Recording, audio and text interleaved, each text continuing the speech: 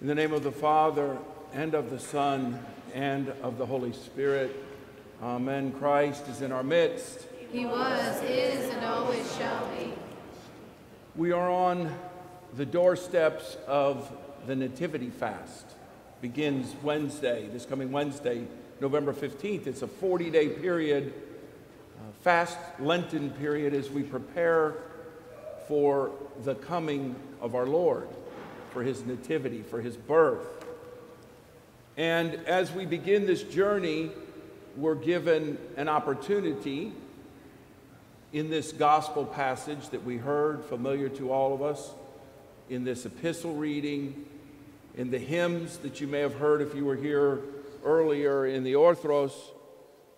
All these direct our attention, guide us, lead us, encourage us to deepen our life in Christ, to grow in our relationship with God, and to do so by answering the question that this lawyer, this teacher, this young man who had an encounter with the Lord, when he asked, "Who is my neighbor? Who is my neighbor?"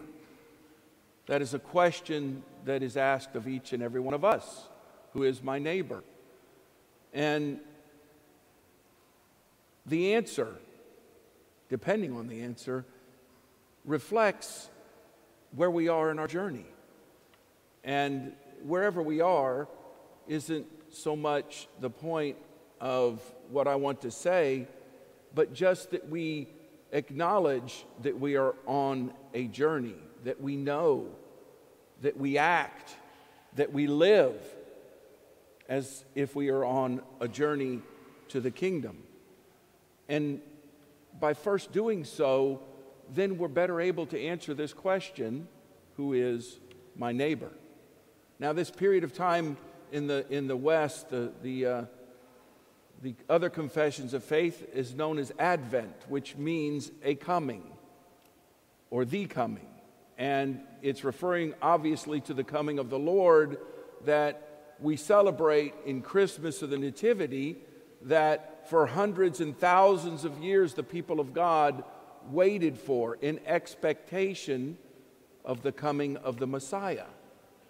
And of course we know as Christians, God fulfilled his promise, not only to the people of Israel, to the Jewish people, the people of God, the holy nation, but to the new Jerusalem, the new Israel, the church, because the church indeed was established even before, but certainly in this world by God's coming in his Son, the incarnation.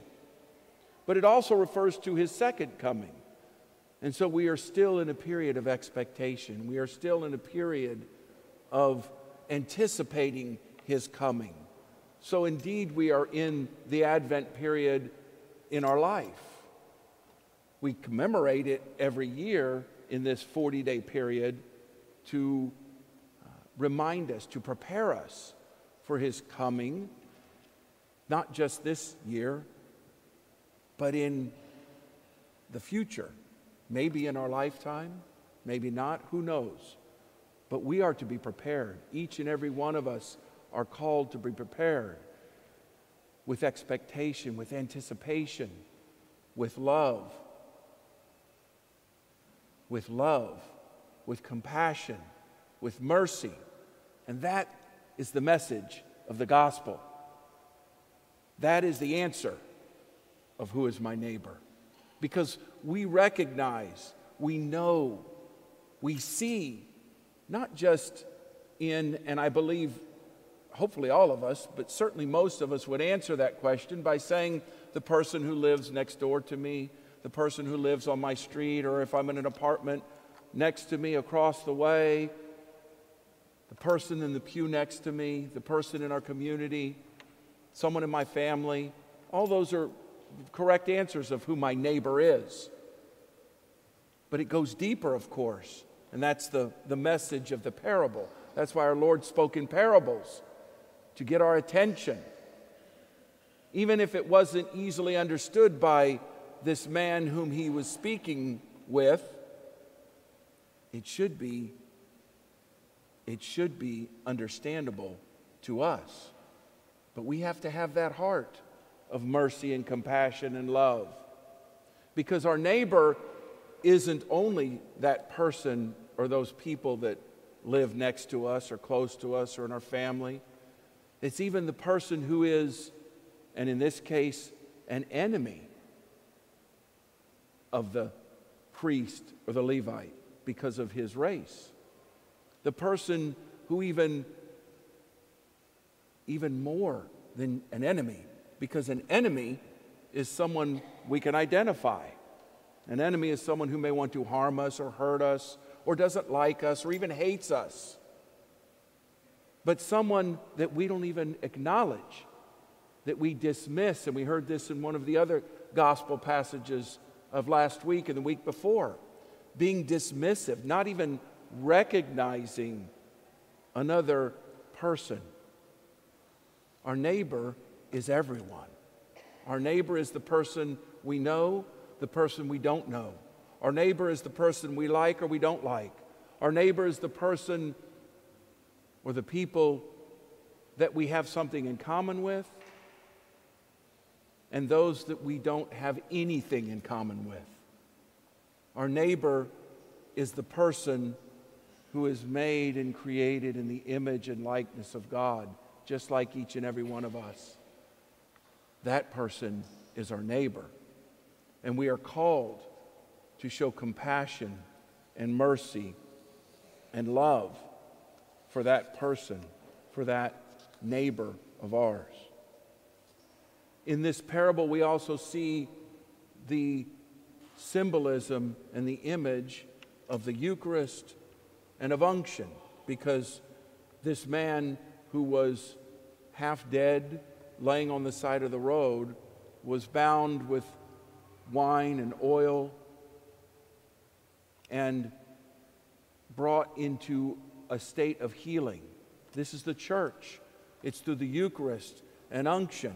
In the church is referred to often as the hospital, not a place where we come only and simply to worship, but a place we come to be healed of sin, to be healed of indifference, to be healed of hate, dislike of others, to lead us to this deeper understanding of answering the question, who is my neighbor? We come to the church for healing, and we come to the church so that we too may extend that healing to our neighbor. This parable especially reflects the love and compassion that our Lord has for His people. And His compassion is meant to inspire us and to challenge us and to encourage us, each and every one of us, to live this out in compassion to our neighbor. A saint of the church says it this way: "For in loving my neighbor who I can see, I learn to love God who I can't see. And in loving God who I can't see, I learn to love my neighbor who I can see." St. Isaac of Syria goes on in speaking about this parable, and he says, one who has found love feeds on Christ every day and at every hour, and he or she becomes immortal thereby. For Jesus said, "Whoever eats this bread that I shall give him shall never see death." Blessed is he who eats the bread of love that is Jesus. For whoever feeds on love feeds on Christ. As John bears witness, saying, God is love. Therefore, one who lives in love receives from God the fruit of life.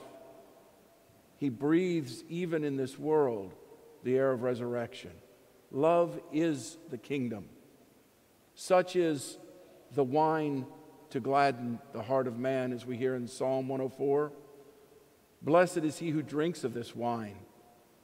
For the sick, the suffering, have drunk of it and become wise. We are blessed to live in an ocean full, surrounded by grace, divine grace. that enlivens us, that heals us, that loves us, that strengthens us. And we too must extend that to our neighbor. St. Maximus says the gospel absolutely precludes us from hating, from disliking anyone, any human being, because in that person, as I said, is the image and the likeness of God. Finally, I want to close with another quote from St. Isaac of Syria when he says, "Let yourself be persecuted, but do not persecute others. Let yourself be crucified, but do not crucify others. Let yourself be insulted, but do not insult others. Let yourself be slandered, but do not slander others. Rejoice with those who rejoice, and weep with those who weep, because such is the sign of purity. Suffer with the sick, be afflicted with sinners, exult with those who repent, be the friend of all. But in your spirit remain alone. Spread your cloak over anyone who falls into sin and shield him.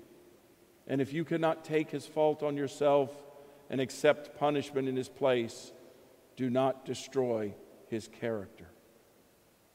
As we begin this period of Advent, this Nativity fast that begins this Wednesday, we also need to join the effort and have the strength. Answer the question, who is our neighbor, for each and every one of us, so we may prepare ourselves to receive him.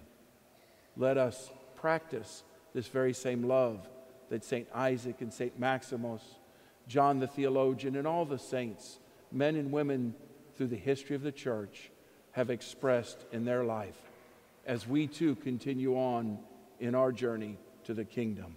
Amen.